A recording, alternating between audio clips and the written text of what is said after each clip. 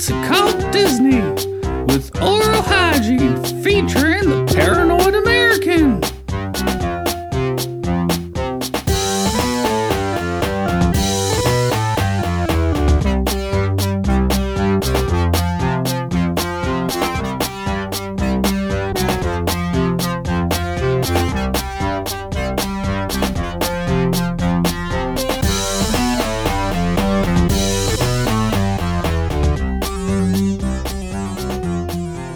Disney War, which I guess if you have a paper version of it, you could probably murder somebody with it. It must be like super thick. So The name of the book is called The Disney War.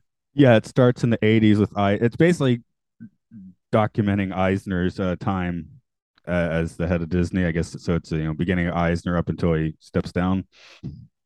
So what year exactly did he step down? I've something like 2006 for good. I mean, he was already kind of a lame duck for a few years before that. Okay. But and he started about 82, 83, I think. So, yeah. I got a funny, I mean, it was just a quick anecdote, but when I was working on the back lot of Hollywood MGM studios in Orlando, I worked on a little animation building for some part of time, and then we moved off the lot. But while I was on the lot, when I first started there and got transitioned into full time, I went from contractor to backstage, basically employee, and I got a little green card. It was literally like a green pass that had my picture on it and everything. But in order to get that, I had to go through the same training that anyone would go through if you were going to have any kind of role in the company, from janitor to a character in the park to like a white sort of collar guy. And part of that training was, you had to just like do a bunch of trivia, and you had to go through like a couple weeks of sort of like onboarding. And at the very conclusion of this, I got through all of it. And when it went to go and take the picture, they said that I had to shave. And I actually was like, no, that wasn't in, any of the agreements or anything. Cause I didn't actually have to go out into the park or show my face or anything. I just worked in this animation building the entire time. So anyways, I pushed back as long as I possibly could. Like months go on because I'm still getting paid and I still can go in and out of the park and everything. I just haven't signed some paper somewhere that like made it official in, paperwork land.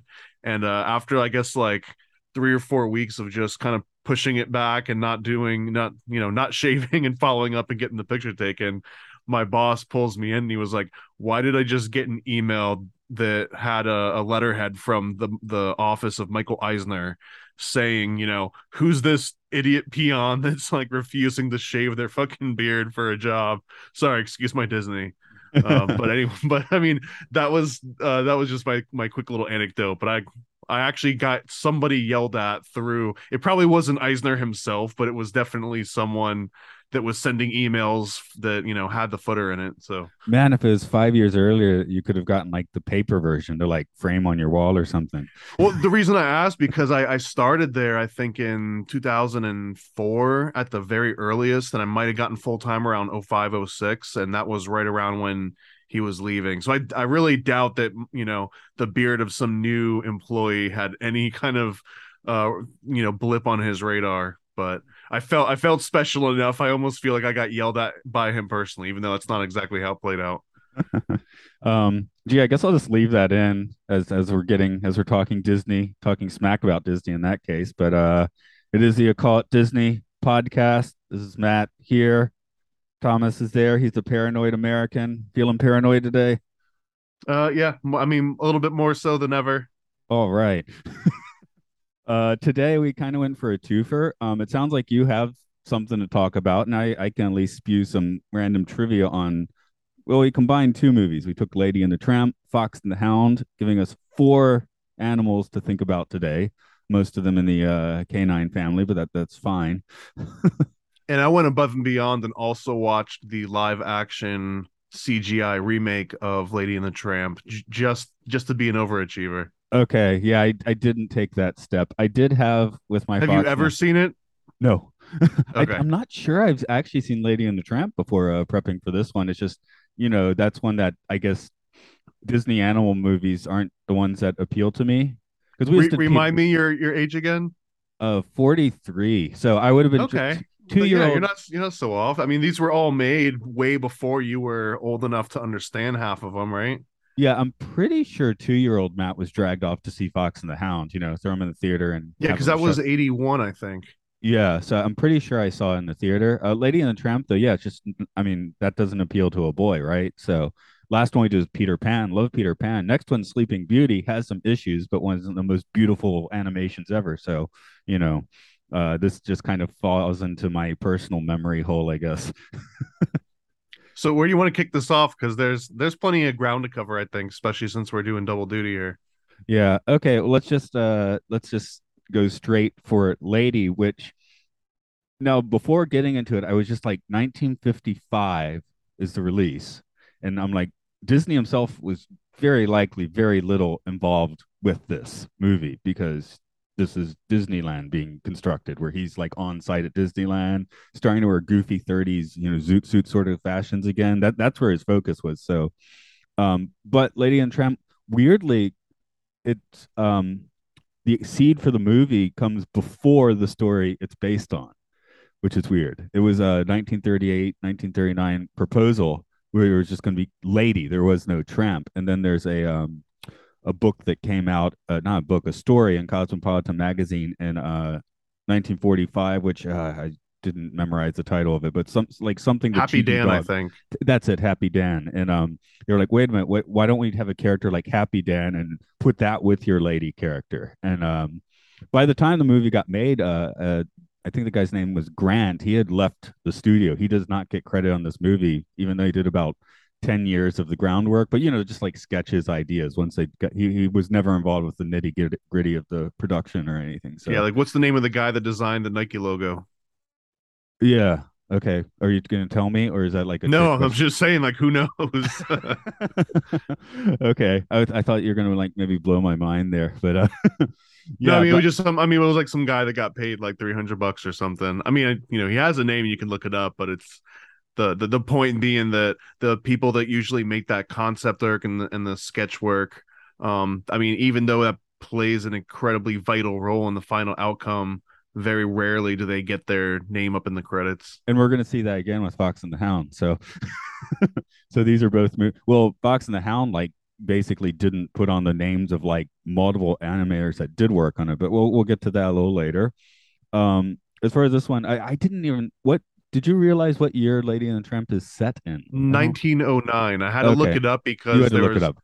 well, like I saw horse and carriage, and I saw like there was no electricity really, aside from very minor stuff maybe, like and like just the technology that was in use, like the way that they were hanging up clothes had all the houses had these little devices attached to the sides. So I did have to look this up, and it was an interesting note that the people that were watching this movie, like, in the 80s or something, or in sorry, the In people that were their watching this in 80s. the 80s, they're thinking back to the 1950s as the golden years, but the people that actually watched this as it came out, their golden years were essentially like 1909. That was back before the world got crazy and all this technology started taking over.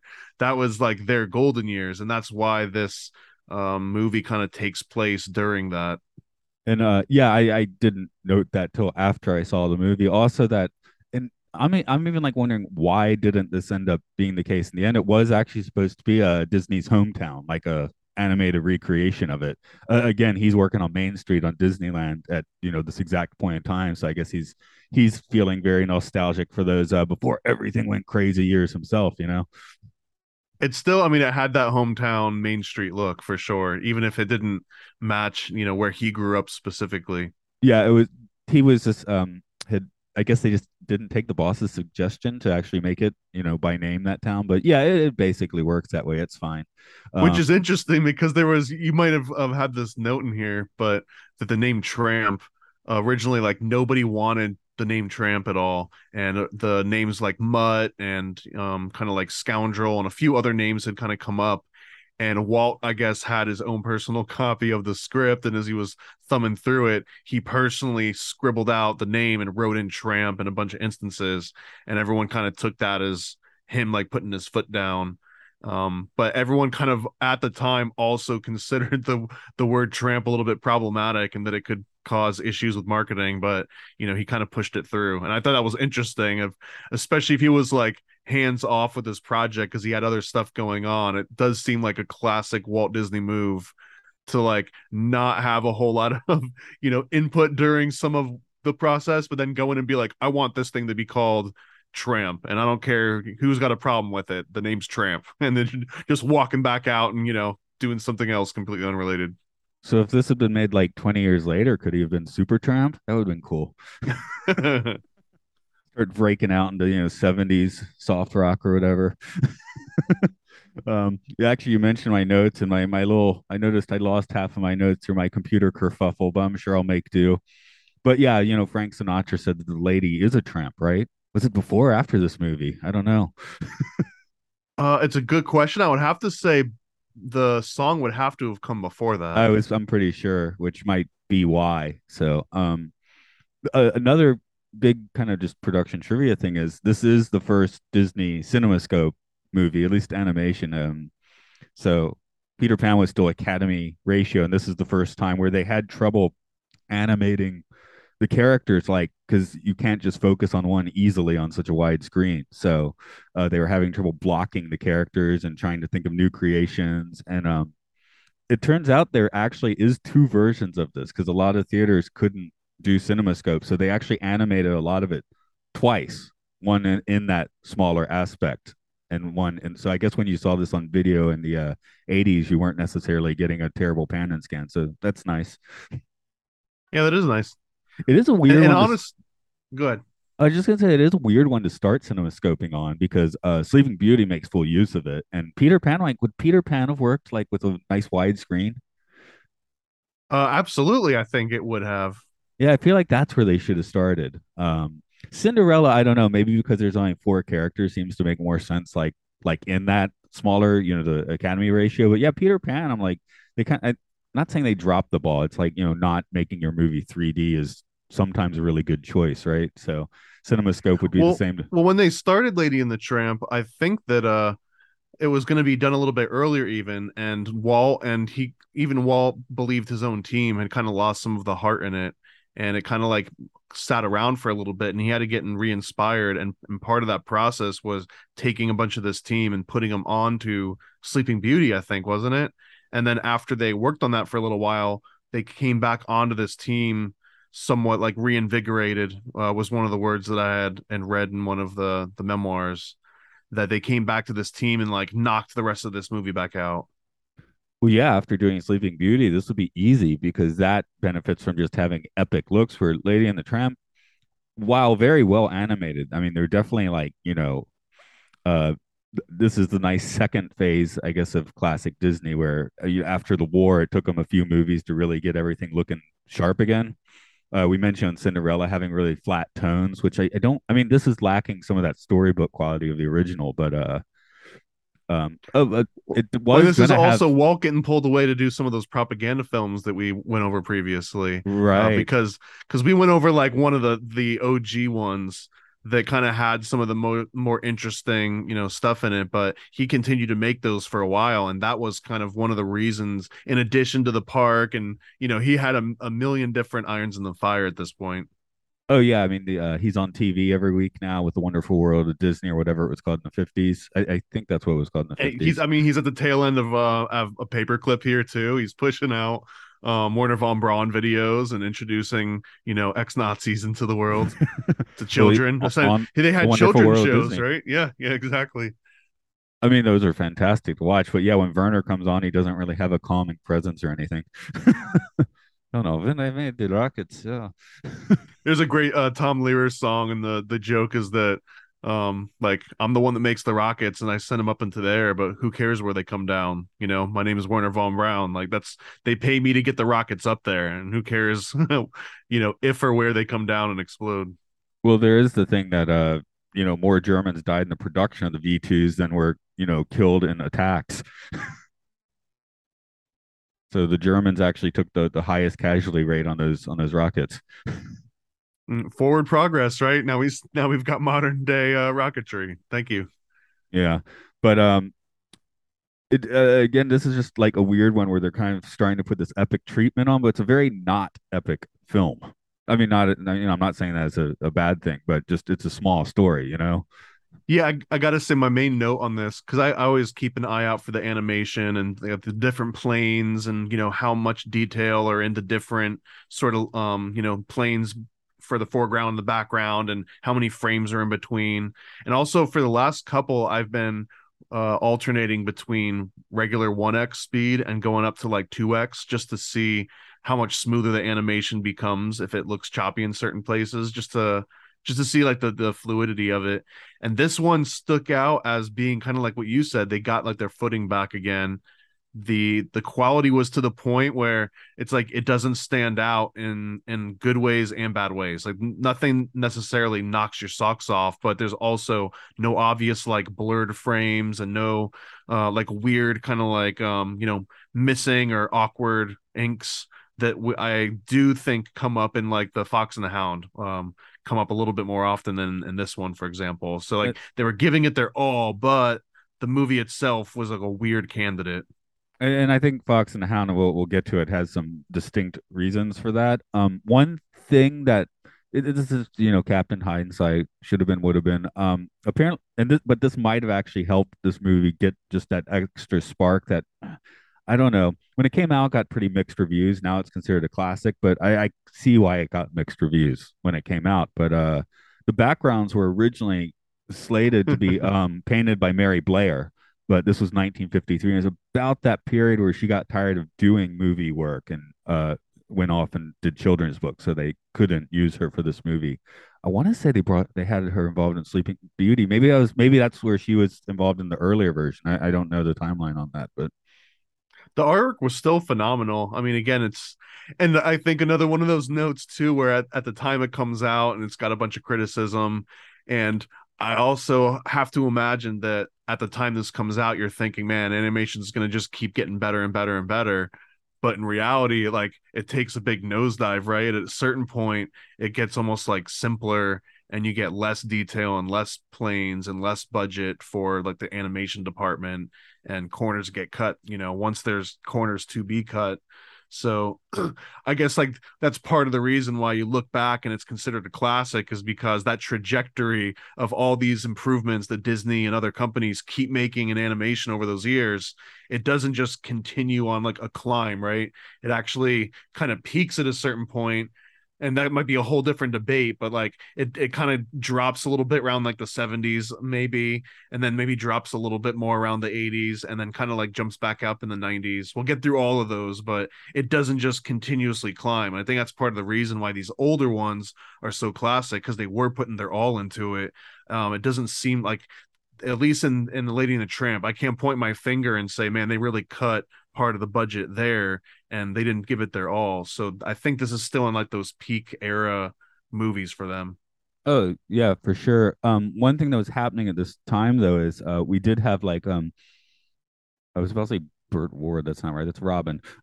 Anyway, some animators, some Disney defectors, some folks from Warner Brothers had found like kind of, Fred Ward there, like the Bullwinkle style, where it's extremely cheap, very stylish, but you can get an audience for that just like you can for a Disney movie. So, what Warner Brothers by the 60s was definitely cutting like half the corners on their Looney Tunes. I mean, those look like garbage in the 60s. So I mean, I love the hell out of the Rocky and Bullwinkle show and a whole bunch of the poorly animated ones. So no, that's why I brought up Bullwinkle first, because that is great stuff. So when Disney has, we're like putting our all and spending large yeah. budgets on these, lush animations, and Bullwinkle's showing up and knocking out of the park with, like 3 frames a second. But I mean, there's really no Bullwinkle dynasty. So while I mean, investing in those things that are called classics over and over, and all the other business decisions that he and his global conglomerate Illuminati have made since then, have just like solidified this in like the DNA forever at this point. Whereas Bullwinkle is more like that thing that your dad knew what it was, and it loses more and more momentum as every generation passes, I think. I'm gonna hit a bit of a tangent here for a minute or two, if you don't mind. But there was a Please, bit of please do. a weird Bullwinkle legacy. a few years ago I had to like actually get online and make sure this wasn't like some weird fever dream I had as a kid. But no, they were real. There, I think there's still one in Washington or maybe in California, Bullwinkle restaurants, and there was about 20 to 30 of these scattered across the states. There was one close to my parents' house, and I remember going there a few times. It was like Chuck E. Cheese's, but geared a little more towards adults. I'd like to think like the office would go into a Bullwinkles after work and get hammered, and they had like the animatronic sort of like Chuck E. Cheese, Now, is this officially licensed Bullwinkle, or is this like a knockoff? Like, did like were they, was this licensed and they paid for it, and the Bullwinkle IP owners were aware of it? I'm pretty sure they were. I mean, Okay. it was the proper characters. Think they were screening the animation, and there were enough of these that they were mildly successful for a time. Did they Not have to quite. wear like little Bullwinkle horns as they served you or anything like that? Oh, I don't remember that. I just remember there being a lot of surreal touches in line with the cartoons, like in the restaurants. Again, I'm working on memories when I was like, like 6 years old, and a few years ago, I was like, was that a real thing or was that like some bizarro dream I had? So, I'm doing a False quick. memory syndrome. Exactly. I kind of wondered if that was the case. Oh, it looks like they still have one in Oregon. Okay. That one is very off brand. That one is not licensed in any way, but the ones in the 80s, I believe, were. Yeah, now it's just Bullwinkle and Portland Family Fun Center in Wilsonville, Oregon, if anyone wants to visit. Um, Interesting. See if the attractions still have the bizarre animatronics or not. Because that's definitely what stuck in my mind because it's Chuck E. Cheese's, but with characters you actually know. Yeah, it's looking like the current iteration is just like basically retaining the name, but not the they got a Bullwinkle at the bottom of the page. But yeah, it looks like it's now just an icon where in the 80s it was like these weird active restaurants with the characters and things. So yeah, like I do remember one dining room being set up to look like a Canadian Mountie station, that sort of thing. So yeah, it was pretty cool. One of the reasons I remembered it is because I was like, it was better than Chuck E. Cheese's, like by far. Although now those are fighting words, my Oh friend. no, I love the Chuck E. Cheese's. Those are great, but the Bullwinkles was just like, yeah, that was restaurants. So let's put that in the Fair 80s. enough. That was definitely nothing close to. I mean, because I grew up in this around the same time, but I was on the East Coast and upstate New York, and Chuck E. Cheese was all over the place. There was definitely no Bullwinkles around us. Okay, I found a rare footage of the restaurant. Oh yeah, it's got the try. I'm looking at an image now with the animatronics. It's all Canadian Mountie. We got Dudley Do Right in the left. It looks like the Country Bears basically with the left triptych being Dudley Do Right. The right one, I can't quite tell who that is. And then Bullwinkle is playing a banjo with Rocky playing a soapbox bass in the Okay, center. I So mean the showroom itself sounds far superior to the Chuck E. Cheese showroom. yeah. So I will grant you that. I guess when I was 5 or 6, I could pick up that. I guess they're kind of nicking the Country Bears a little bit, but making it like a full restaurant. But with that level of detail, which Chuck E. Cheese definitely doesn't have, because 4-year-olds couldn't care less, right? That's where I'm kind of saying that this one is. Okay, thematically they were way more consistent, which actually sounds kind of cool.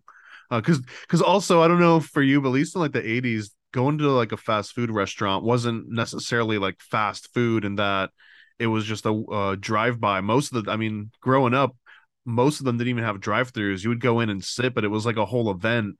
And it was like a special restaurant as a kid. Maybe for adults, it felt a little bit, less special, but it's not the same now as where you just kind of go and you wait in line, you grab your stuff and you're good. It like there was so much more emphasis on the toys and the play place and like the little the stupid crown that it came with. That was like a whole part of like a ritual almost that doesn't exist as much. Not that it was a great ritual to instill, but nonetheless it was one that's not there as much anymore. Yeah, this one included apparently Bullwinkle's Saloon and Fun Bar. So clearly it was not quite as kiddie oriented as Chuck E. Cheese. But kids could definitely be entertained. I was, but was probably a weird kid, Did so they have the whatever. arcade to go with it too? Come on, it's the 80s. Of course, they had to have Yeah, at least yeah, five okay. machines. Anyway, I'll close the tangent. It does look like if you try to visit the one in Oregon now, it's pretty lame. But if you do want to transport back to 1985 Atlanta, you'll have a pretty cool experience if you search for the Bullwinkle's restaurant. But yeah, now it doesn't have that ornate theming and stuff anymore. It's just, like somebody painted something on the wall, so it doesn't look like the same thing. Let's get into a bit of your notes on Lady and the Tramp then, because I Okay. kind of like I was watching. We were doing the occult Disney thing, trying to look for the deeper images, meanings, and I was kind of pulling my hair out looking for that in here for the most part. Yeah, no, same here. And honestly, I wasn't gonna just try to like bend over backwards and get silly trying to draw connections. So I'll point out the places where I wanted the most to draw connections, but I didn't necessarily go down any major rabbit holes. So this one and also Fox and the Hound to a lesser degree was very straightforward. I mean, it's just like you sit your kid down in front of this movie and you walk away and like, they're getting babysat by a VHS, at least in the 80s, 90s.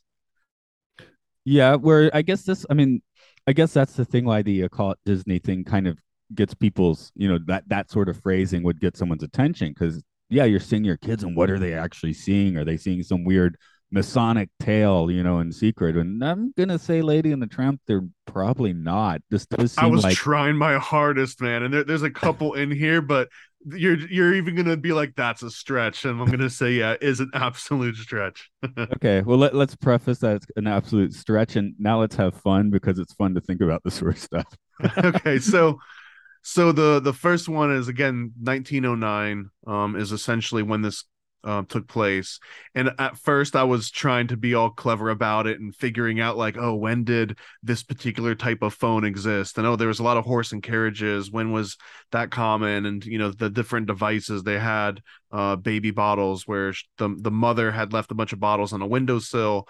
And then I was like, let me just Google when did Lady and the Tramp take place? And it's like, bam, 1909. Here's the reasons behind it. So people have already deduced pretty much the exact year that it takes place. And it doesn't hurt that it was also based on some books that also kind of took place around a similar time. So 1909, almost definitively.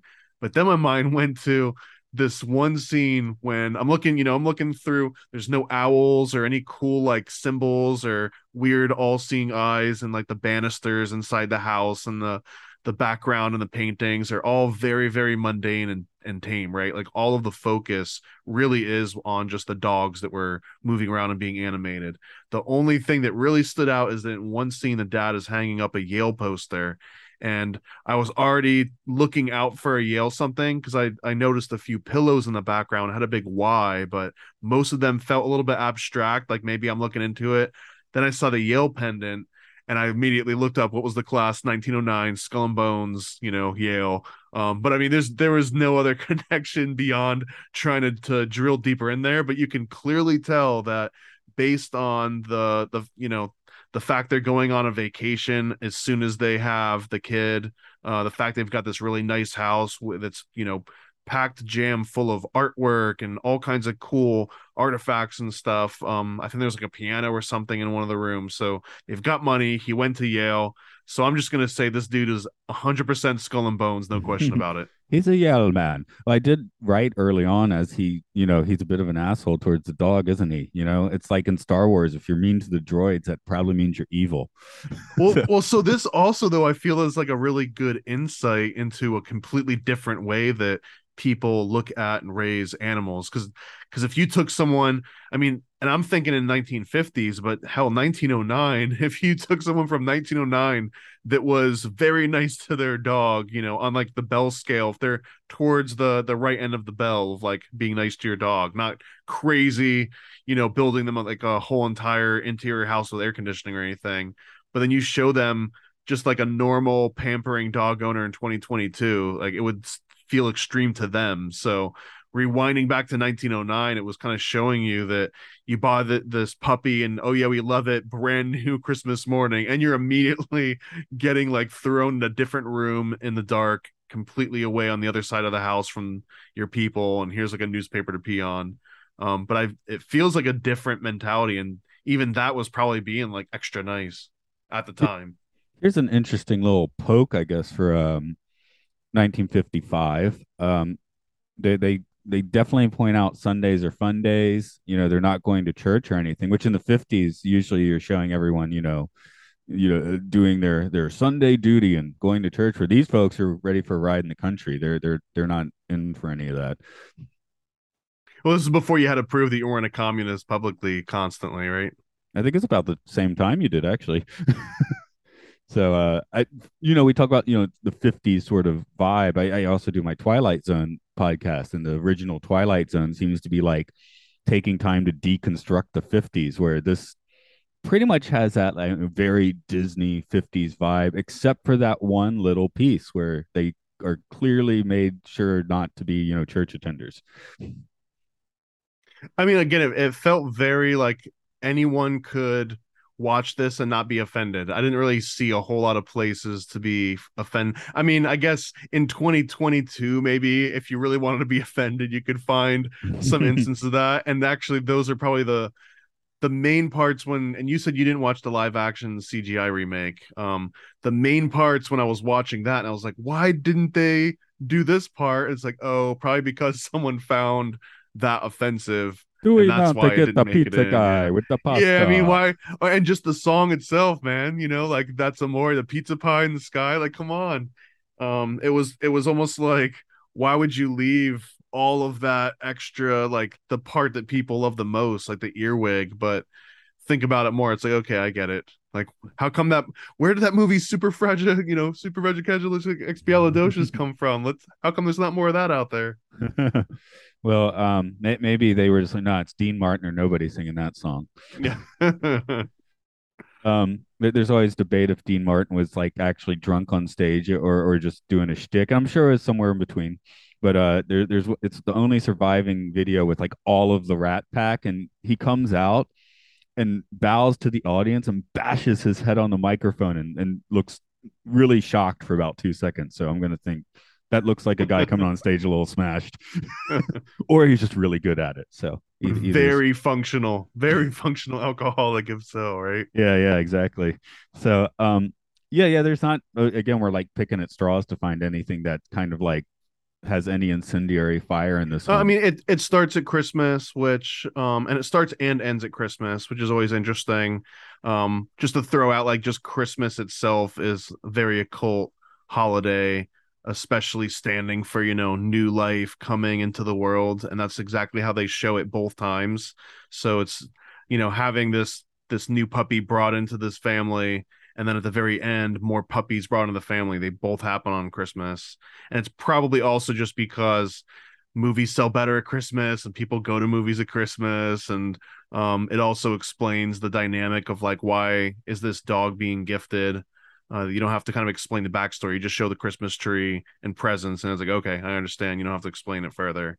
But that was it, stand out. Another thing too is they constantly refer to the dog's license, which is obviously like the tag, but they mention it as if it's like a big deal, like, oh, we have to go and get the license for this dog, which I guess you still do now. You just bring your dog and they get chipped, and if they, run away, they get scanned so they can be returned to you. But it just sounded so much more official the way that they were doing this, and the fact that there's like this dog catcher that's almost treated as if like a police officer from the point of view of the dogs. So I don't know, and they all show it off like once they get the license. It's very much like, oh, look, I'm registered with the state. Look how how quickly I got mine. Like, oh wow, your owners must really love you. They've registered you so quickly. Um, oh yeah, other notable Christmas movies, of course, being Die Hard and Prometheus. Um, but okay, here's Gremlins. I forgot because you sound stupid if you're offended because he's using the word correctly. But yeah, Tramp does refer to lady as bitch like a gangsta rapper. Yeah.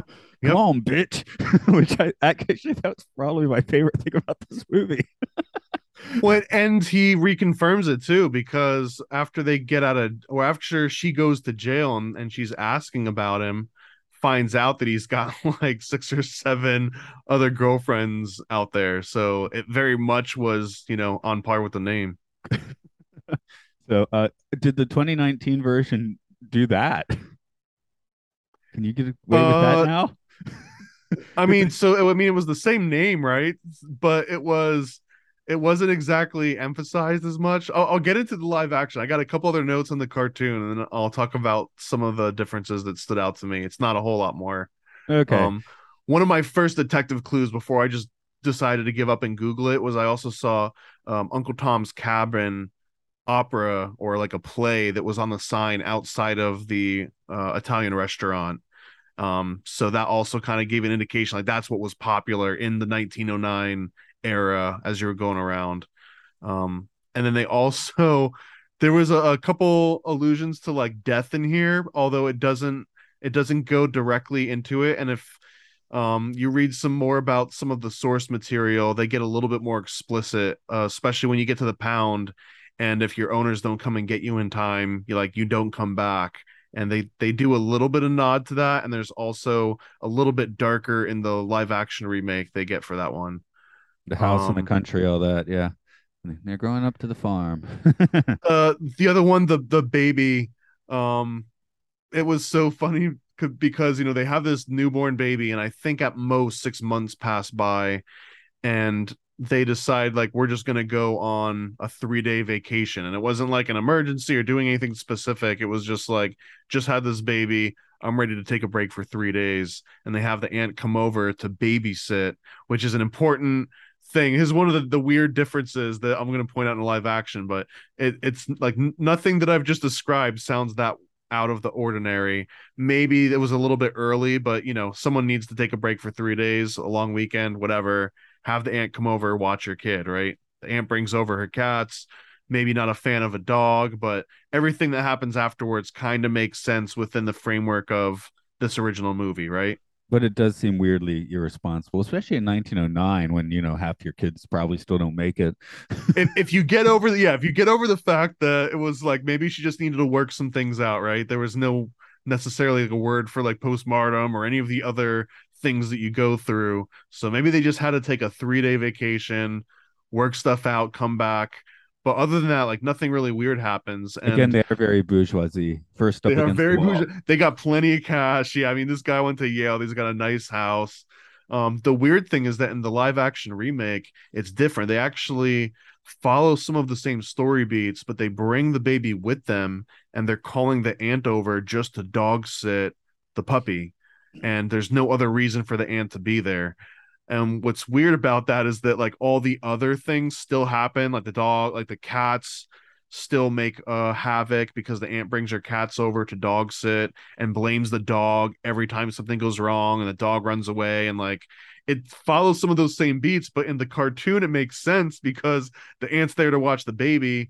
So of course she's kind of like not keeping a super great eye on the dog and blaming the dog for stuff.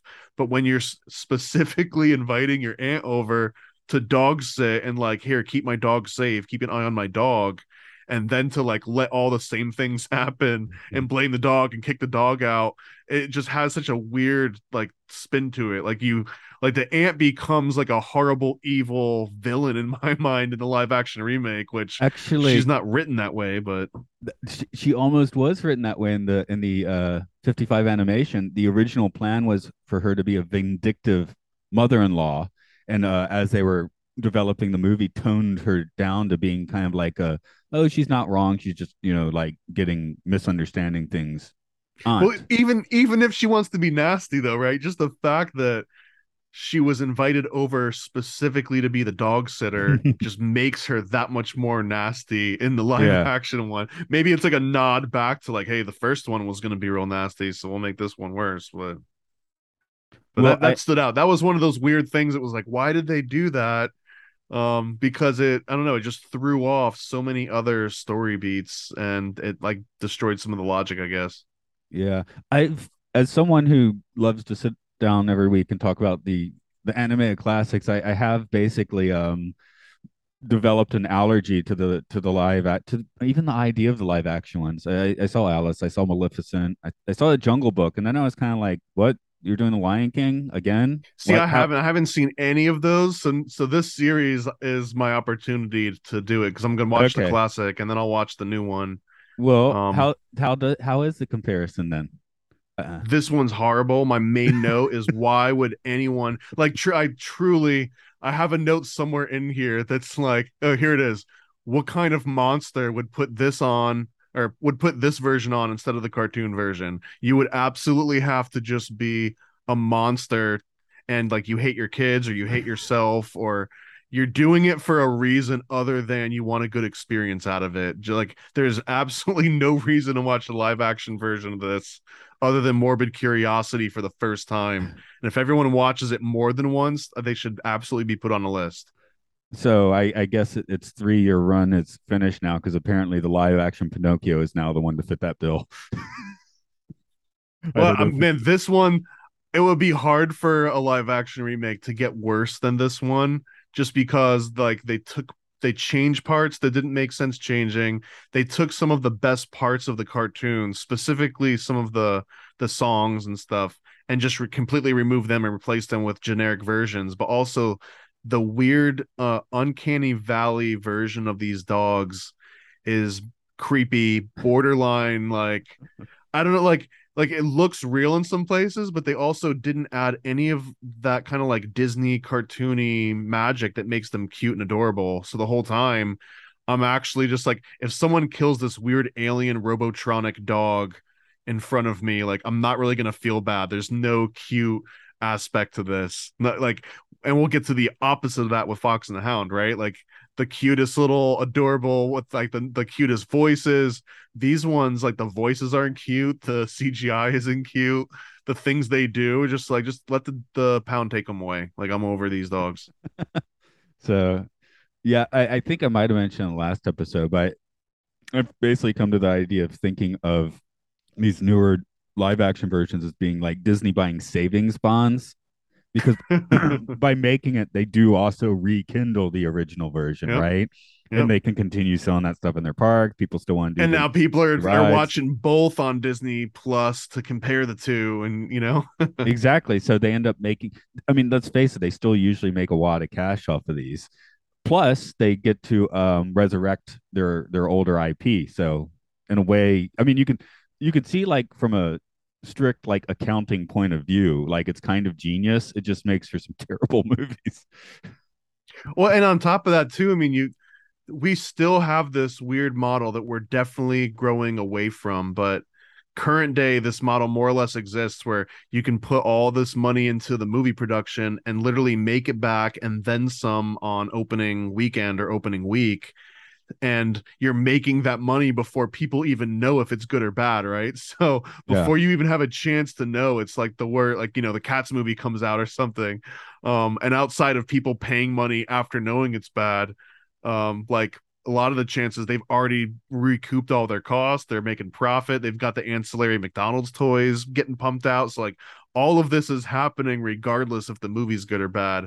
But that might not be the case, you know, in our lifetime. There might actually be a change to that where like something has to come out day one streaming and people start watching it and the reviews come out and everyone says it's horrible, and maybe people won't watch it out of morbid curiosity. But that also might turn into the new, you know, like if Disney just always releases an absolutely horrible CGI remake of something, everyone will hate watch it instead of, you know, get excited to watch it. They're just like excited to hate it. So I think we're at that stage now. yeah. I'm not sure, but yeah, I don't hear many good things about these newer ones. So Well, I don't know how many remakes came before this one, but this one sets a like this one would set the bar. Like if you wanted to find where, you know, where it started getting really bad, I would at least say this is one of those ones to start with. yeah, of course, I think this and Pinocchio are straight to streaming, so that's a little weird. Because that way you don't make the box office. So it was also 30 minutes longer than the cartoon, which is probably more of a standard just from when it came out. Yeah, most of Um, these are. They're like yeah, taking time things like out, making they it just longer. grew out. But man, that there was no reason for those 30 extra minutes to be in here whatsoever. They changed Jock from a boy to a girl, which didn't matter, but it also just didn't make sense. And also the name tag was spelt Jock, but the girl's name was Jacqueline. So it like made sense if you said it like a French way, but it was a Scotty, not a French dog. So anyway, it was like a weird thing that was just like, why is that different? Maybe just for the sake of changing and tweaking certain stuff here and there. Oh, I also was gonna say I haven't seen Cats, but I will if the butthole cut is available. I gotta say, I tried to hate watch Cats, and I hated it so much I couldn't get through the first musical number. It legitimately just made me so uncomfortable that I wanted to do anything other. Like I would have just go and start doing dishes or something Well, instead of watching it. I saw a proper production 20 years ago. Some family friends gave us some tickets to see, like touring Cats. It was in Atlanta at the Fox Theater. And What would you my think? my dad and I were just sitting there like what's happening? Because there's no story to Cats, and we're like, Was it also a fever dream in live yes, action? yes, it has no story. It's basically just like kind of like yeah, fever dreams to connect these really popular I did songs. have the opportunity to see Cats in New York when it was, actually being played there, but went to see like Sesame Street on Ice instead. So, and I think that was a good trade-off. Yeah, that's probably a good choice. So, yeah. The only one I saw like on Broadway was Les Mis. Again, I'm not a Broadway fan, but there it's got a story you can follow. Production's impressive, blah blah blah, right? And Cats, I guess the production's impressive and everything. It's like what's happening? Do you have to be really into like have a totally bizarro cat fetish and you love these songs? I guess is how you get into it. Honestly, the only way that I can make it make sense for me so that I can move on is that like the same people that would watch The Room religiously, which I do get. I understand The Room, and I've watched it, a few times myself, and even like the riff tracks versions and stuff. But Cats, man, even if I wanted to watch it to just to make fun of it or like scoff at it, it's not worth getting through. At least in my opinion, it wasn't worth it. You need the Fox and the butthole Hound cut. live action remake is in that same bucket. It might not be at the very top where Cats is at, but it's in that bucket. Do you want to segue to Fox and the Hound, or did you mean to say Lady and the Tramp? No, that's no, so sorry, yeah, Lady and the Tramp, but that's pretty much it. Okay, just we're going to be talking about the voices a little more for Fox and the Hound, so I'll just note, finishing off Lady and Tramp, that Peggy Lee was one of the voices and did a bunch of the music for this. Because if I don't say that, someone might be like, "Hey, you didn't mention that." Well, and ironically, she didn't get very much credit for her role in that movie because at the time the contract said that the VHS didn't exist, right? There was no such thing as you're going to watch this at home again. So every kind of premise was that in these contracts, every time they re-aired the movie, they would get some, and then when the transcript was released, she was supposed to get some royalties from the transcript because that was the only way that people would be able to like enjoy this at home was some kind of transcript version, which was somewhat common, I guess. When VHS came out, she tried to make an argument that the VHS constituted a transcript, therefore she should get royalties. And the Disney company just like blocked her for many, many years. And it took her a while. And I think eventually she got like 3.3 million, which seems absolutely minuscule compared to, someone's having a role in like a modern Disney movie. It seems like they'd have more than 3.3 million in royalties over the course of many decades. But Mhm. that was interesting. And she had a quote somewhere that was something like, well, I guess the mice needs its cheese. Right on. The mouse needs its cheese. Moving on to Fox and the Hound, I'll just straight out say I did actually like. I think that was your point of pairing them in one way. Fox and the Hound, story wise, has a little more kick to it. The characters have a little more kick to it. I mean, Tramp Big was kind of time. a fun character, but otherwise, this one just seems. I mean, Fox and the Hound kind of feels like a better version of Bambi in some ways. Well, and honestly, so this note didn't make a whole lot of sense unless you give it a little bit of thought. But Fox and the Hound, Disney decided to scale back some of the violence because this one's actually based a little bit one for one on a book. Well, not one for one, but it takes the same beats as the book that it's based on. However, the book is way more violent, and because of the criticism that he got from Bambi and killing the mom off, a little bit into the movie after the audience kind of like like falls in love with the mom a little bit, and then he kills her.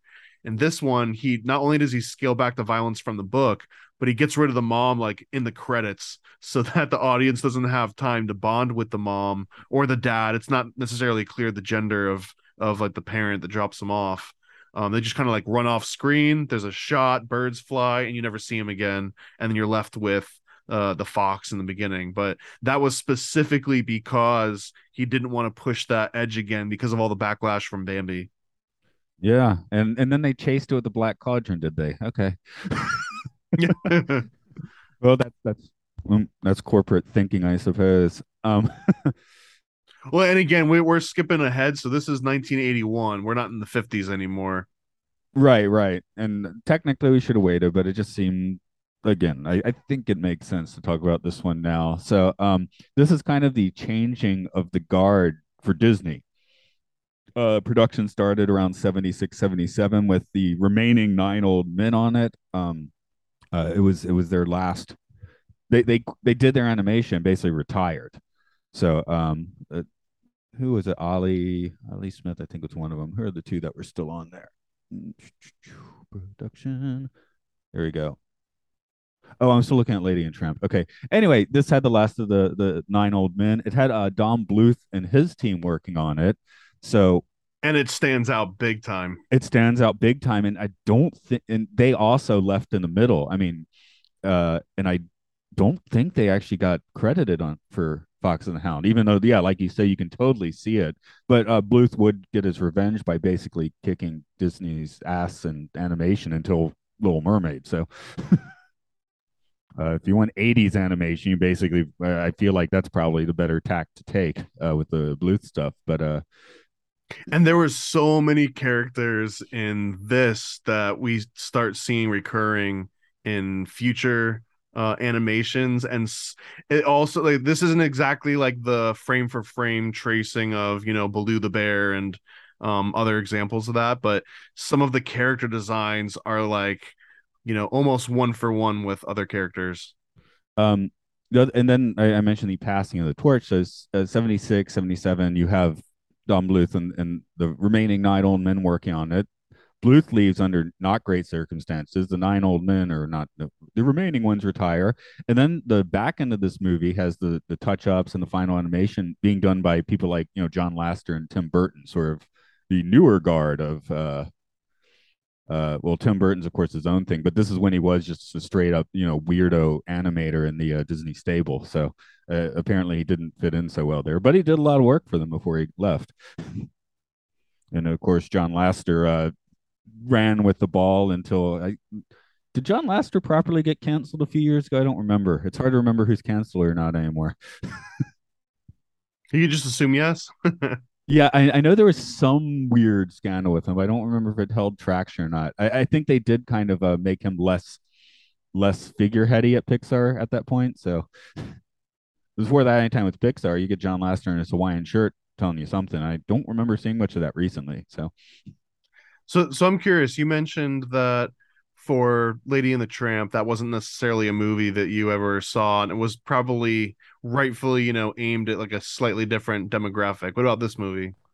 I'm pretty sure I conflated it with The Secret of Nim, which makes sense. Fox and the Hound? Yeah, just because I would have Okay. seen them around the same period of time. Some of the styles very similar. Both are good movies. So I think Nim is a little more like scarring, if I remember, a little more disturbing because they're experimenting on rats. But Yeah, I've got a whole tangent we could go on with Nim, because there's some maybe arguably like adrenochrome-esque references in there where they have to extract like a life force and like use it to perpetuate sort of like an elite society that leeches on like the dregs of society. So there's a few very dark connections in that one, I think. and I remember even being 4 or 5 years old, and of course not thinking there, thinking about adrenochrome and elites, but definitely No, picking up no. that something nefarious and sinister was in the depths of that movie. This one, I guess, It had some darkness to it.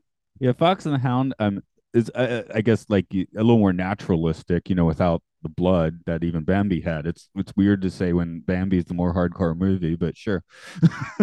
um, Well, and which is interesting, especially when you compare the book that Fox and the Hound was based on, because the book goes into way darker territory, which I think is probably some more of the interesting notes that we'll get into. yeah, yeah, definitely.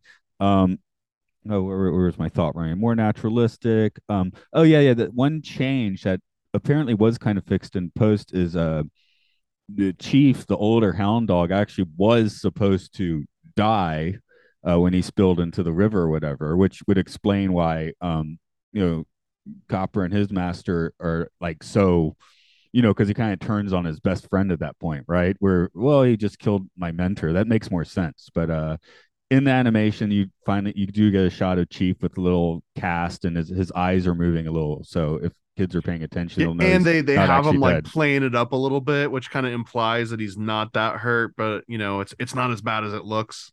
But yeah, until pretty late in the game, he was supposed to die, and it actually was kind of a big argument among the filmmakers if Chief dies or not. The final, I think the final the buck stops here statement was, "We've never killed a main character in in an animated Disney movie, and we're not going to start now."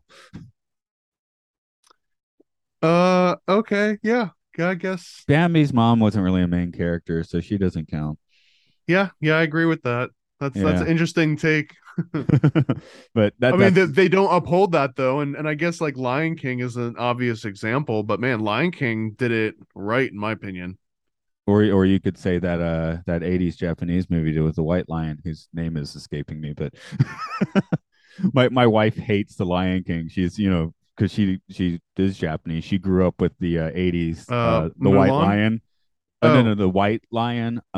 Here, I'll see I if don't I even can think I've put ever, link. I don't even think I've ever even heard of that before. Okay, let's This is put a Disney lion. movie called The White Lion. No, no, no, this is a Japanese anime. Oh, uh okay.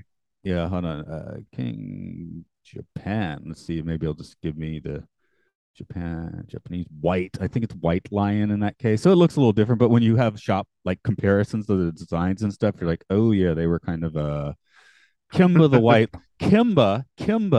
white lion. So that's Kimba. We'll have to tie that one in to when we get to the Lion King. We'll have to Yeah, do a actually, we will. comparison. Yeah, we'll have to double those because Kimba the Okay. White Lion also has the benefit of being. I mean, The Lion King is a good movie, but this is also a good movie, and it was 10 years earlier. So Okay. I'm looking there, forward to that one. that is why my wife hates The Lion King. It's kind of like if you grew up with Woody Woodpecker, and then suddenly you're getting Whoopi Woodpecker shoved down your throat, which did happen in a Japanese amusement park. Their mascot was Whoopi Woodpecker, so that was kind of a mind blower. Nasu Highland, if anyone's interested. Fun place, Oh, weird mascot. an interesting note that I picked out on this one is that the woodpecker's name is Boomer, and Boomer has a stutter, and I thought that was so clever because like the stutter is like a phonetic version of the sound that the woodpecker makes when they're like knocking on wood. It's got this like just this repetitive ba ba ba ba ba ba, and the way that this guy talks. The stutter just emulates that same cadence as when he's pecking on wood, which just felt like such a really cool, tiny little detail. Oh, the first instance of okay, Boomer. Okay, that makes her because Oh I yeah, so I sent you a picture because there was a certain shot and it wasn't in the same context, but they're looking for like a worm or something, and the Boomer's talking to his sidekick, Dinky, and Dinky's just acknowledging him, and he's like, "Okay, Boomer," but that's what's in the screenshot is "Okay, Boomer," which might be the very first instance in any modern media of the phrase "Okay, Boomer." check original Battlestar. They had a Boomer, so they might have one like a year or two Okay, earlier. we'll have to see if there's specifically a statement that just says "Okay, Boomer." Yeah. Yeah, yeah. I Uh, don't know. and I was gonna say the Boomer Woodpecker here, the way that he was designed reminded me so much of the red guys in the movie Labyrinth. They're called like Fireys, I think, or the Fire Gang. Do you know what I'm talking about? I think so. Labyrinth is weird in that I'll listen to the Bowie songs a lot, but I don't watch the movie that often. Well, there's a creepy kind of like evil red bird looking thing, and it Yeah, looks just yeah, almost identical to this cartoon version of the woodpecker. yeah. Labyrinth is weird because again, I'm a giant Bowie fan too, and I love Jim Henson. It's a cool movie, but the pacing is slow. I guess I don't know. Whenever I put on Labyrinth, it seems to take forever. Yeah, I mean you're not wrong. It doesn't move quickly enough, but the visuals I think are just worth it. Yeah, yeah. Not the greatest production for Bowie, but that was the first Bowie I heard, and I was into music. I didn't really get into Bowie until like 1997 because I was still terrified of him from Labyrinth. So, So so one of the another things that stood out here, not the character or the voice as much, but that Dinky and Woodpecker and Boomer to a slightly lesser degree, but they're like the most classic New York street urchins in a way of like the way they talk. Like for example, one of the things is Dinky is asking Boomer, do I look like a worm? But he says it, do I look like a worm? And they all just like have that exact kind of vernacular as they're talking, and they just clearly come from a very specific place and time, which I just thought was kind of entertaining. I like that. This was the most expensive Disney production, animated one, at least when it came out. Is this the first case of the animated movie with the quote unquote all-star cast? I can't think of one before this that would have such. So just to make sure everyone's down, we got Mickey Rooney, old school Hollywood showing up as Todd, or older Todd at least. Um, Copper gets a double kick because we have Kurt Russell voicing Copper, who was still on contract with Disney at this point. They brought him up through the 70s, right? But this is also the same year he did The Thing, so that kind of blew my mind thinking about it. Well, that's cool. Yeah, The Thing and The Fox and the Hound were like his 81 films or something. That's insane. And then a very young Corey Feldman is the young Copper. So I guess he wouldn't be all star at the time, but we know him now. Um, I guess I'm recognizing some character actor names, but hey, between Mickey Rooney and Kurt Russell, that's pretty notable What for an and 81. Well, and I was gonna say, beyond all of like those notable names, my absolute favorite, like as soon as I heard the voice, I was like, I know that voice, and I knew exactly who they played as another character elsewhere. And I don't know how to pronounce his last name, but it's either Pat Buttram or Pat Butram. Do you know the pronunciation of his name? I'm not sure as Chief. So Okay. he plays Chief, but is like, not only does Chief look like this character, but it was voiced by the exact Ah, same character, which was the Sheriff of Nottingham in Robin Hood. And if you just put Chief in that freaking outfit, bam, you've got Sheriff of Nottingham, and it's the exact same voice. oh, sorry. My was actually because the picture it came up was Mr. Haney in Green Acres. So which he also did. So not quite all star, but definitely he has Not all star, a man, but that's a the, at that least for guy me, that was the quality. most memorable voice out of all of them. Because I mean, Kurt Russell, great, you've got the name there, and Corey Feldman, you've got the names, but the voice, of Pat Butram or Buttram, sorry, I mean, I guess case in point is that I don't know his name as well, but man, his voice just stood out immediately, and I was like, I love that voice. Where's that voice from? And I started looking up all the other instances. You might have seen this wiki quote then, which I'm just going to read off wiki, which says, he had a distinctive voice that, in his own words, never quite made it through puberty. So I was like, yeah, that okay, that fits about right. But yeah. And Um, then the other thing too that stuck out to me, this one's a little bit more of a stretch, but the lady that adopts Todd the fox, she looks so freaking similar to the witch in Sword in the Stone. Maybe not like frame for frame, but just the build and the eyes and everything. It looks like a slightly drunker, eviler version of this lady. is Widow just a title? Widow Tweed, or did her parents name her that? Because that would just be cruel. I guess it's like, oh, she lives out in the outskirts of town. She's Widow Well, we Tweed. we had this in Lady and the Tramp too, where I don't think the wife's name is ever mentioned. It's noted as Darling, but that's only because the husband refers to her as Darling, not because her name is Darling. Right. So that's the dog perspective in your own. It's a lot. I mean, you do see their faces a little bit in Lady and the Tramp, but for the most part, it's, down at dog level. So um, I suppose that's the reason why. Here, of course, we get their faces quite clearly on the screen the whole time. So they dropped it by now, but And I found this interesting. That Big Mama Owl was voiced by Pearl Bailey, and she also does a song in here. She was a very kind of famous musician at the time. Okay, so she would have been part of your all-star cast in 81. Um Absolutely. and yeah, now I'm seeing the picture of her, so I'm like, okay, I at least know who this is. Yeah. Uh the first African American to receive the Screen Actors Guild Life Achievement Award. So the Presidential Medal of Freedom. So yeah, okay. She can And go it's on your all-star legitimately, in cast. my opinion, the best song in the movie. It's the best of friends song, right as they're like before they transition into adults and they're just kind of playing around. It's not the instrumental itself It's isn't the very best. 81. Yeah, it's very 81, but the lyrics and the singing are, I think, the best one out of this movie. I can go with that. Thinking a little more about the meanings in the movie, like I said, my computer decided to scrap most of my notes, but I do remember writing about when I was watching it, kind of getting into mind sort of like some of the fantasy books, science fiction books around the turn of the century, stuff like The Time Machine or the book version of Wizard of Oz, which very much gets into the class struggle sort of thing, which I felt actually was a bit of like the similar metaphor in here, just how people can, be in their own lot in life and they're not supposed to cross paths, that sort of thing.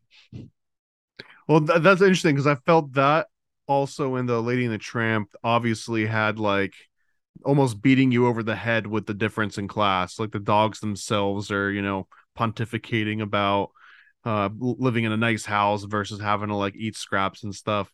In this one, there's a little bit of that aspect, but as we'll get into the book, takes it to a whole extra level, and there's almost like a meta aspect of changing times and classes, which doesn't come across at all in the movie adaptation. I guess why it stuck to me more in The Fox and the Hound is because in The Lady and the Tramp, it's just the dogs are simply in the place where they are in human society.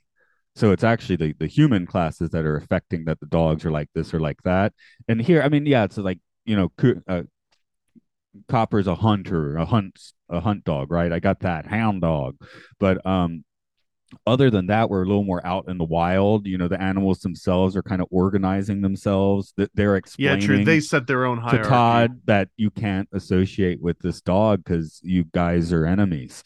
And an interesting note on the name Todd, I didn't know this until I looked it up for this movie, but the name Todd actually means fox in Northern Middle English, and it originally was attributed to, you had like a red-haired, fire-blooded, kid, you name him Fox because of the red hair combined with, like just wanting to be cunning and everything. But that's kind of where that the name Todd originally came from. Because my first thought was like, Todd's just a weird, name to be like the main character in this thing. And I was like, why Todd? And I love etymology. So looking that up, and that kind of caught me off guard. So I thought that was interesting. Yeah, I guess in modern sarcasm, we'd be like, that's just Todd. He's over there talking to Chad, you know. and, One of the name for the guys whose opinions you don't want, that sort of thing. I don't know. But and you mentioned that the budget for this one was the highest once they got here, which must have gone almost all to the cast and obviously to some of the animation. And I'm hoping to hear some more context that you've got for this. But this movie in particular, there were so many frames that were out of focus, or that they would like show it at a much they would zoom in so much closer to the artwork as opposed to drawing a separate frame at a different level of detail. More so than I've seen in any Disney movie so far that we've watched in this series. what seems like for the most, I mean, there were probably a few people that stuck with the whole movie, but yeah, a lot of them I went to that voice cast because you have a few names there. Um, Also, like you mentioned, Lady and the Tramp, they started the film, got a little burnt out when worked on Sleeping Beauty. Some came back and were reinvigorated. This also had the two frame phases of production, but phase one is everybody left. So phase two, it's the new animators just have to like, okay, we got this, we've got this, and you can see they have to assemble this old work. And there's going to be some rough edges when you're taking someone else's work and trying to assemble it. Even if you're good at your job, it's not going to be a completely smooth procedure. I think that's probably what you're seeing. Some of that, but also, I mean, literally, there's just some frames where it was missed, like it had a picture of Todd and it was missing the same dark outlines that was in every other scene. And this one, it was just like they skipped over some of the line art in the cell animation, and in some it almost looked like the camera wasn't completely focused straight ahead, it was like at an angle, and things were literally out of focus, and then the very next cut of the scene would be crystal clear and focus again, which made it all that more jarring. There was also, and I don't even count any of this as like a downside. I kind of like seeing some of those, the extra like analog feel, I guess. But there were some frames where they got so close that, again, normally you would have like redrawn that scene at a different scale, at a different level of detail. But they get so close, you can almost see like the edges of like the paint and just like the original line art, which I found, very interesting because you almost never see it that close up. It's almost like you got like the 8K fully zoomed in version of some of these cells, which just kind of stood out like a sore thumb to me. Not in a horrible way, like it didn't take away from the like the enjoyment or anything, and it all looked good, but it just stood out because it's not something that happens in the previous movies. Well, I'm gonna just quote directly from Wiki here again, if you don't mind. But a power struggle between the two directors and co-producer Ron Miller broke out over key section of the film, with Miller supporting the younger Stevens. Miller instructed Reitherman, the original producer, I guess, to surrender reins over to the junior personnel, but Reitherman resisted due to a lack of trust in the young animators. Specifically, you have Ollie Johnson, who did animate. um yeah, we did. I think Ollie Johnson did actually animate Chief having much more drastic injuries or death. I don't remember what the case is. So Randy Cartwright picks it up a few years later and has to change this animation to make sure that all the kids know that Chief is okay. So he's taking this finished animation and basically having to revise it as a junior animator. So they're basically, okay, to finish this film, it's already cost too much money. Have the interns do it. Very And on top talented of that, have interns. them rework this like industry legends work after it's already been done and turned in and polished. So Go I ahead think and like change it.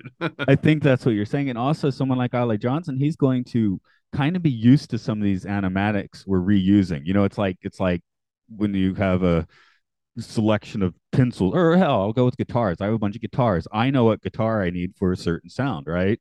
Whereas if someone was to come in and start making music with my guitars, they wouldn't necessarily know which ones are capable of what, and you're going to get that, dropped edge here and there in a weird frame if we're talking animation. Yes, and I didn't know any of that backstory, and it does make a lot more sense now on like why some frames look just phenomenal, and then in the very next cut, all of a sudden it looks like garbage, and then it goes back to looking good again. It's so weird to see those spliced in there, and at first it's like, oh, maybe it's like a weird version. I went and I tried looking at like multiple different versions that I could find of this movie, and they all shared the exact same issues with the cuts. So Again, Don Bluth and his team, their fingerprints are all over this, especially in some of those character designs. But they were not there for phase two. That's when the younger animators were brought in to finish, and he was not there for consultation because he did not leave Disney on good terms. So they had to take like some very good work and figure out what to do without any consultation from the guy that did it,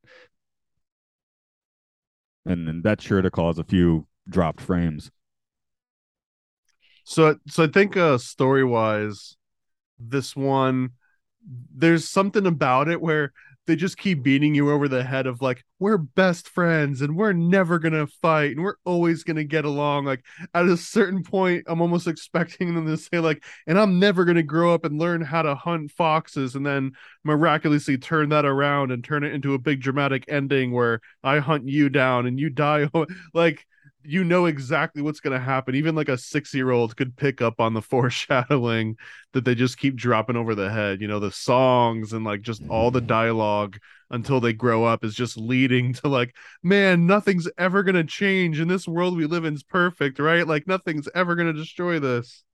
Yeah, I mean, and we only get like what, really 2 or 3 minutes of them actually like as friends, right? So, but yeah, it's kind of a primordial story. I think this is definitely one more about the journey than about the story, which you can contrast that with the book. The book could be a very different beast in that regard. But this one, yeah, you don't really need to even think about the story beats when you're watching it because you just kind of plop along with them. But that is nice. You get to focus on all those character animations and what's going on, solidly. They have the all-star cast, which can often lead to not as good a voice cast as if you hired voice actors. But here it's serviceable. Everything works. So it's I guess it's kind of like, the movie version of Soup. I mean, honestly, the word serviceable is probably the most appropriate here because watching it, now and again 2022, watching this movie that came out in 81, none of those names necessarily impress me. Like I love Kurt Russell movies, great a tiny Corey Feldman, but none of that would make me want to rewatch this because it had Kurt Russell's voice in it. Nowhere near as much as you're like, hey, it's got that guy that did the voice from the Sheriff of Nottingham and Robin Hood. I don't know his name, but he's in this. I'd be like, I'm all in, that would be the selling point here. And I think there's something to be said for that sometimes Disney kind of like struck gold where they were just going for big names and then, lightning in a bottle, Robin Williams again as the genie or something, versus most other voices tend to just kind of be serviceable. What a great word for that is that, like, it doesn't stand out. You might not necessarily remember who did that voice, but it doesn't stand out in a bad way either. Yeah, like looking into the film, it started to become so much more interesting as this like massive like transitional sea change at Disney. And I was like, oh, and they got a serviceable film out of it. So that's pretty, you know, pretty interesting. Yeah, I definitely. and not to be ignorant of the fact that obviously that brings people to go and see the movie. So at the time in 81, these names were, well, at least Kurt Russell was a much bigger draw, I think, to get everybody into, kids and their parents. And that is, I was like, oh, and they chased it with Black Cauldron, but we were ranting about Eisner at the beginning of this podcast. He came in and was kind of like, I think he did find Fox and the Hound being the newest release and being somewhat milk toast. And hey, you guys are making this harder edge one. I was at Paramount, I was doing stuff like Raiders. Let's do this. I would absolutely love to see a live action Fox and the Hound remake based way closer to the book. Almost like Milo and Otis style. Okay, I'm seeing here being too ironic, and I want a live action Fox the Hound, but not with CGI critters. I want people in like fur suits. That'd be great. That you're going back to your Broadway roots now. Yeah, yeah. Yeah, the Broadway Fox and the Hound, that certainly wouldn't work. Well, let's talk about the book a little bit. Because I saw, oh, it's based on a book, but I focused more on the production when I was looking into it than the book. So, So do you know anything about the book at all? just it's a 67 book, it seems. It won the Hmm. Dutton Animal Book Award. Okay, but I'm just spitting off things on my screen. So, So basically, okay, no, I don't. so I can paraphrase. I read a bunch of stuff on my screen too, but I read a bunch of it and I can paraphrase it without having to look too much of it up.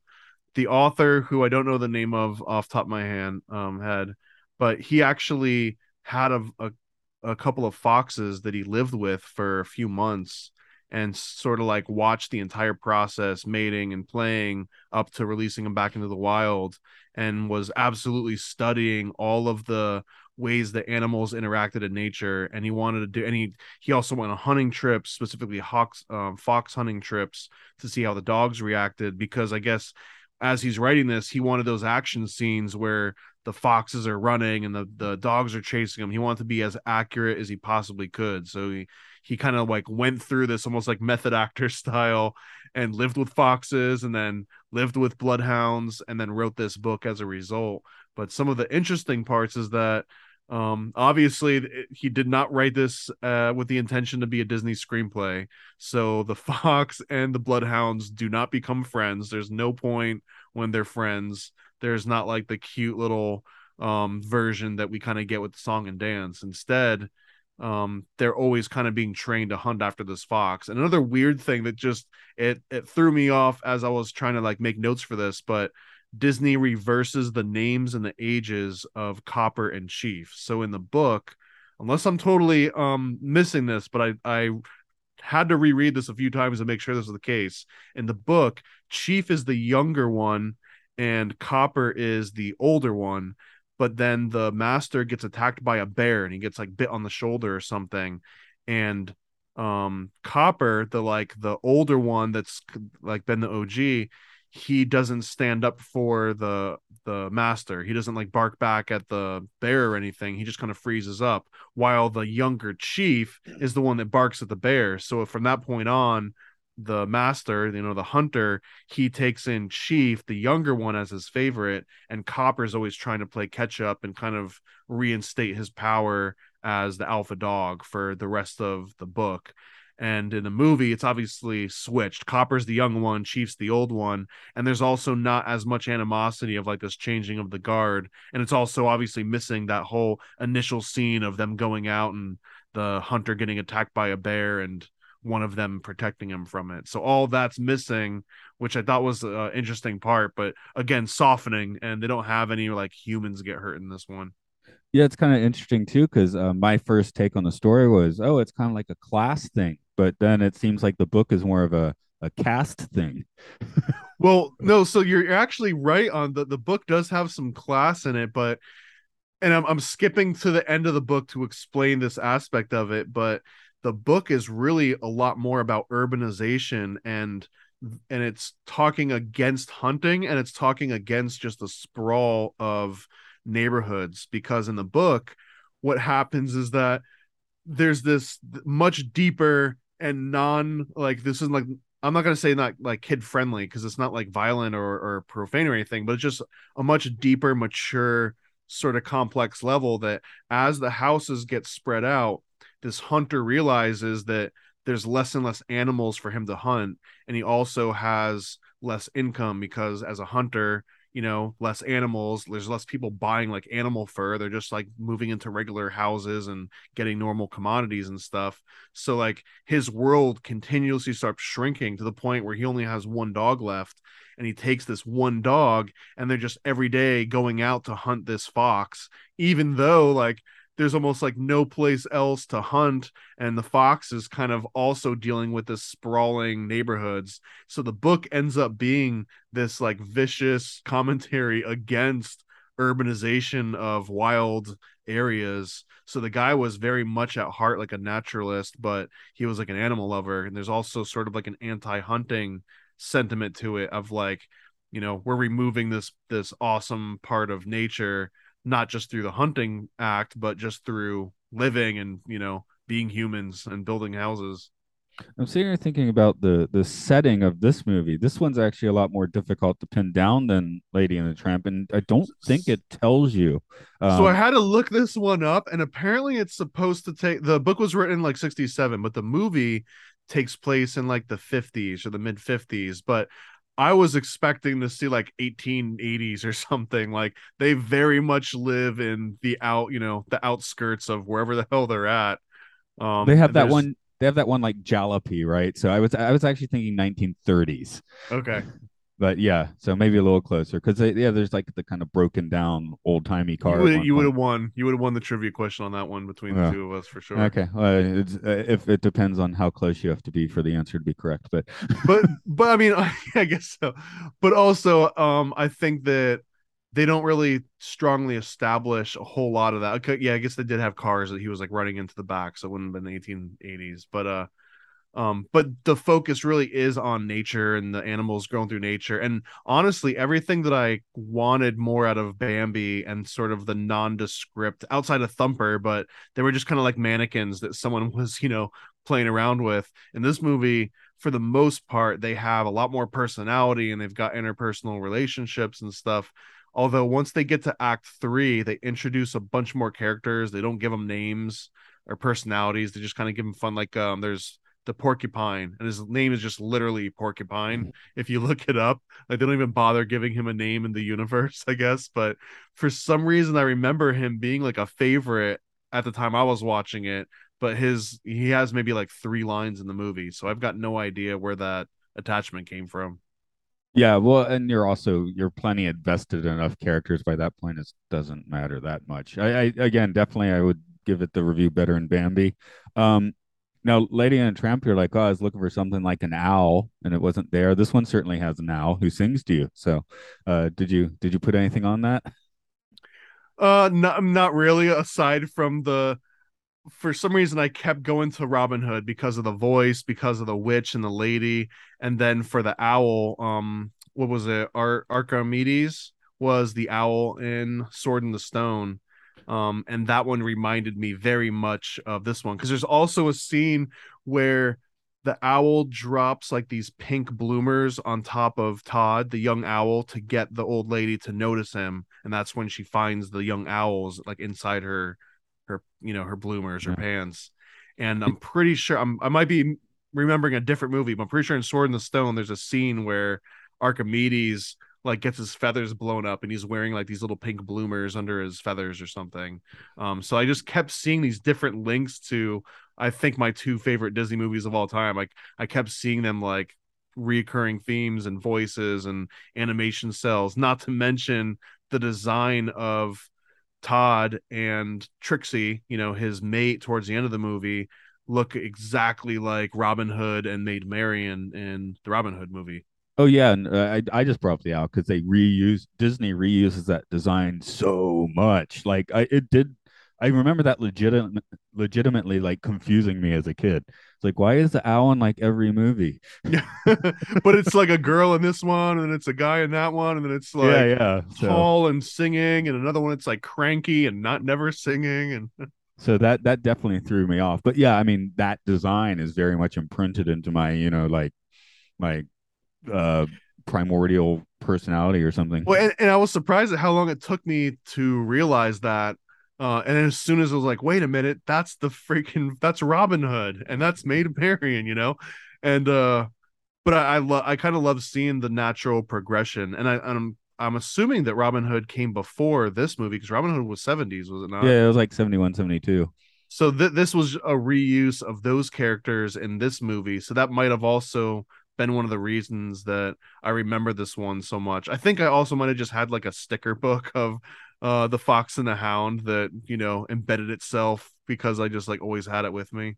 Yeah, I was gonna say because we didn't get VHS till I was like 6 or 7. So in the few years before that, I would have had like a storybook of the Fox and the Hound, maybe like a Viewmaster of master view of Sword in the Stone, Yeah, and I'm, just I'm almost positive I had those for Fox and the Hound. and yeah, it would just to get those conflated because there's not even the voices, like you said. Why is it a woman this one? And because I would have just had the image, and that would have been like extra confusing. So I got a couple other interesting notes from the book outside of that sprawling urban, decay storyline. That kind of jumps all the way to the end. And I'll get back to the end because they have a bunch of beats in the book where it's like, oh, of course, that's never gonna make it into a Disney movie. So one of those is that instead of them growing and bonding and becoming friends and having this whole like maturing story, instead in the book they kind of follow this fox and they have that same chase scene, and the fox causes the hunter's favorite dog to get hit by this train, and from this moment on the hunter's basically tells, like, he trains his dog to literally ignore every other animal, every other fox in the forest, and only hunt this one fox. And at this point too, there's no old lady caring for the fox. They've kind of turned, the humans have turned the fox back over to the wild, so the fox is just kind of existing out here. So every, like clockwork, this hunter and his dog that survived are just going out and looking for this one fox, and they keep getting thwarted every single time. And so one of those times, even though the fox gets away, they find his litter of brand new baby foxes and wife, and they slaughter all of them, but the fox gets away.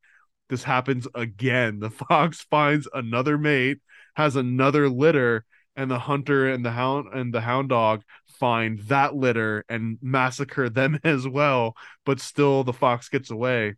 On the third time, I think it's the very morning after that second sort of fox holocaust, they chase him down again, and this time the chase lasts so long that the fox collapses and essentially dies, and the bloodhound also almost dies, but he collapses on top of the fox. And at this point, the fox is dead, and the guy's celebrating the hunter, and it almost turns into like his thing, like the Al Bundy, like I scored 4 touchdowns in a game or whatever it was. That kind of becomes this guy's thing, and he just lives out this like I caught that fox that killed my dog. But he rides that out, and it slowly becomes sadder and sadder because like there's no other place to hunt. It's like he's in a neighborhood now. And then on top of all of this, he just starts drinking. He has no other pastime because he's peaked. He did the big thing that he's always wanted to do. And his family starts noticing, like, hey, you're basically an alcoholic now. Maybe it's time that you reconsider and you go into a retirement home. And he's like pushing back, and I don't want to go to a retirement home. And eventually they convince him to.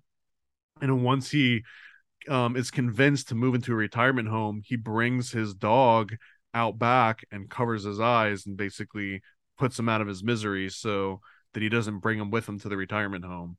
So it's like the saddest freaking sequence of events that they skip for obvious reasons in the Disney cartoon movie with the cute little fox and hound making friends. Like they couldn't have changed it any more, versus some of the other adaptations they've done.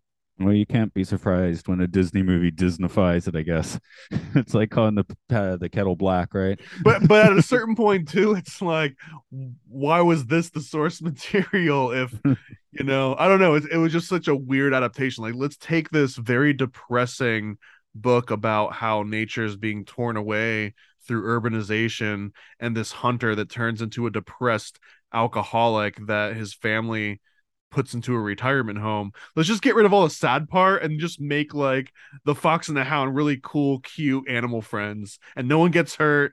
And the train scene's there, but he just break a leg, and he's not that bad. He just kind of hypes it up a little bit. Like, I don't know, it's so weird to take all of those key beats and Disney fight every single one of them. At a certain point, why didn't you pick a different source material? Well, again, the big argument when making this movie was some of the story editors being like, this movie does not work if Chief lives, but that was overruled. So somebody was thinking about, but yeah, it is kind of, you already chose like such a dark source material, I guess. It's like you got to roll with it a little bit. Were there any other final points you want to throw out on the movie or the book?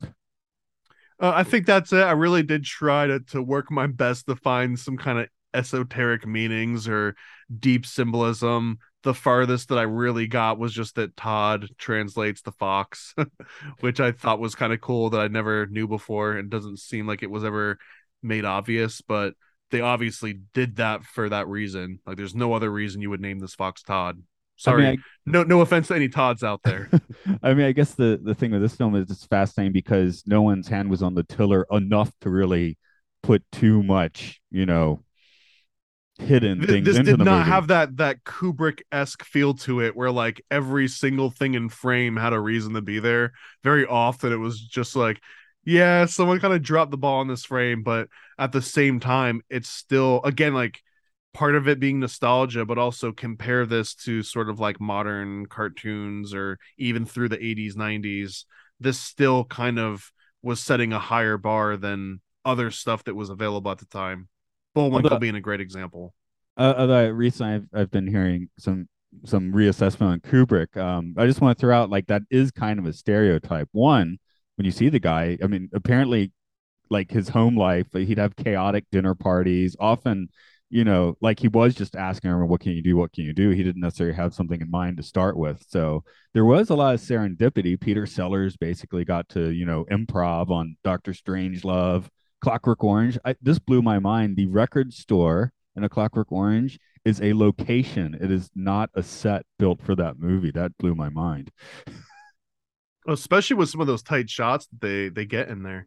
Yeah, yeah. But once you start looking in, so Kubrick, of course, there is a lot of like well constructed things, but there's a lot of serendipity and chaos too, which is probably, I think that might be the special sauce that make, like Barry Lyndon. Well, even that one gets weird. It's just hard to watch because it's really long and kind of boring.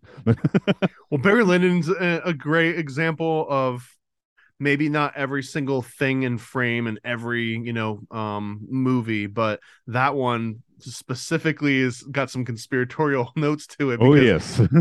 He used the same lens that I believe was on like one of the original Hubble telescopes or some of NASA's. It was like this very expensive Leica Zeiss lens, and he shot the whole thing using natural light and candlelight, which was basically never done before in this one. But also, you mentioned Clockwork Orange, and I was mentioning Adrenochrome before because you brought up them. Clockwork Orange actually, I think, is the very first movie, TV, visual media that ever brought the word adrenochrome into pop culture, and it's just adrenochrome. When they're going to the bar, Alex and his droogs are getting the Moloko and the milk, but one of those things on the background along with everything else is adrenochrome, which Okay. is stands for adrenochrome, which he basically got from some Aldous Huxley references. Now, I remember in the book for Clockwork, there's like three kinds of milk. There's the uppers, there's the downers, and there's the psychedelic one.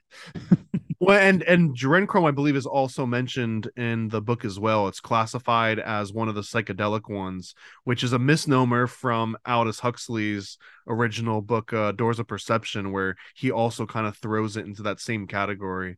I don't want to go into a deep, deep tangent on this one. I just thought that was like an interesting Oh little yeah, for note. sure. Again, you could, yeah. You start talking Kubrick, it gets dangerous. So, Yeah. okay, what's going on in your world then? The biggest one is we're finishing up the Chosen One issue 2. It's probably gonna be ready sometime around December. We're not really sure yet. It's a changing world out here, but you can follow along at Paranoid American on Instagram and on paranoidamerican.com. And I mentioned Adrenochrome a few times. I've also been working on a book, like an actual full reference sized book on the topic of adrenochrome, where it came from, all the weird places it dovetails into satanic panic and all kinds of serial killers and cannibalism. It all kind of ties together. So I'm deciding to put this into a book and not just keep it in my head and multiple weird sort of like Google Docs spread across. So those are my big projects right now. And again, my Instagram is probably the best place to follow kind of my day-to-day weirdness. Uh, as for me, I do plenty of podcasting. We'll keep the Occult Disney series going. Uh, Head for our Patreon at Podcastio Podcastius, where you'll find that. And even if you're not paying, you'll find links to other podcasts like Matt and Luke's Sci-Fi Sanctuary, where he talk about sci-fi movies, including a few of those Kubrick ones. Time Enough Podcast is a breakdown of the Twilight Zone episode by episode, and you can get in some video games that I'm not necessarily on with. Luke Loves Pokemon. You can guess what that's about. Monster Mash, about Monster Hunter, and the Game Show, which I have described as four British guys screaming insults at each other, which can be quite fun. Okay, I'm We going to should go. try that for the next one. Was that? We should try that for the next one. Just scream British insults at each other. Oh, well, you can just, yeah. That could be fun. I can't do it though because I podcast with a regular British guy who'll call me out for lame accents. So what's the next movie to look forward to? Oh, for us, Sleeping Beauty is up next. Okay. Yeah, that's plenty for one episode for sure. That we'll have plenty of plunge into. So, okay, I'm going to go on the hunt for guitars today, but that's cool. As in, I'm going to go play a bunch of them. I already bought enough. Oh yeah, man. Sweet. Yay.